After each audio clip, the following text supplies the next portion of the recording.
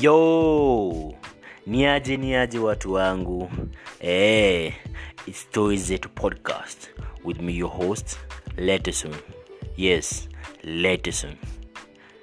Severally, I've been asked about Stories Zetu podcast, and basically, Stories Zetu is a platform where we get to learn about different life experiences, lifestyles, journeys, music, and fashion. So you better turn up that volume to get to learn, entertained, and enlightened.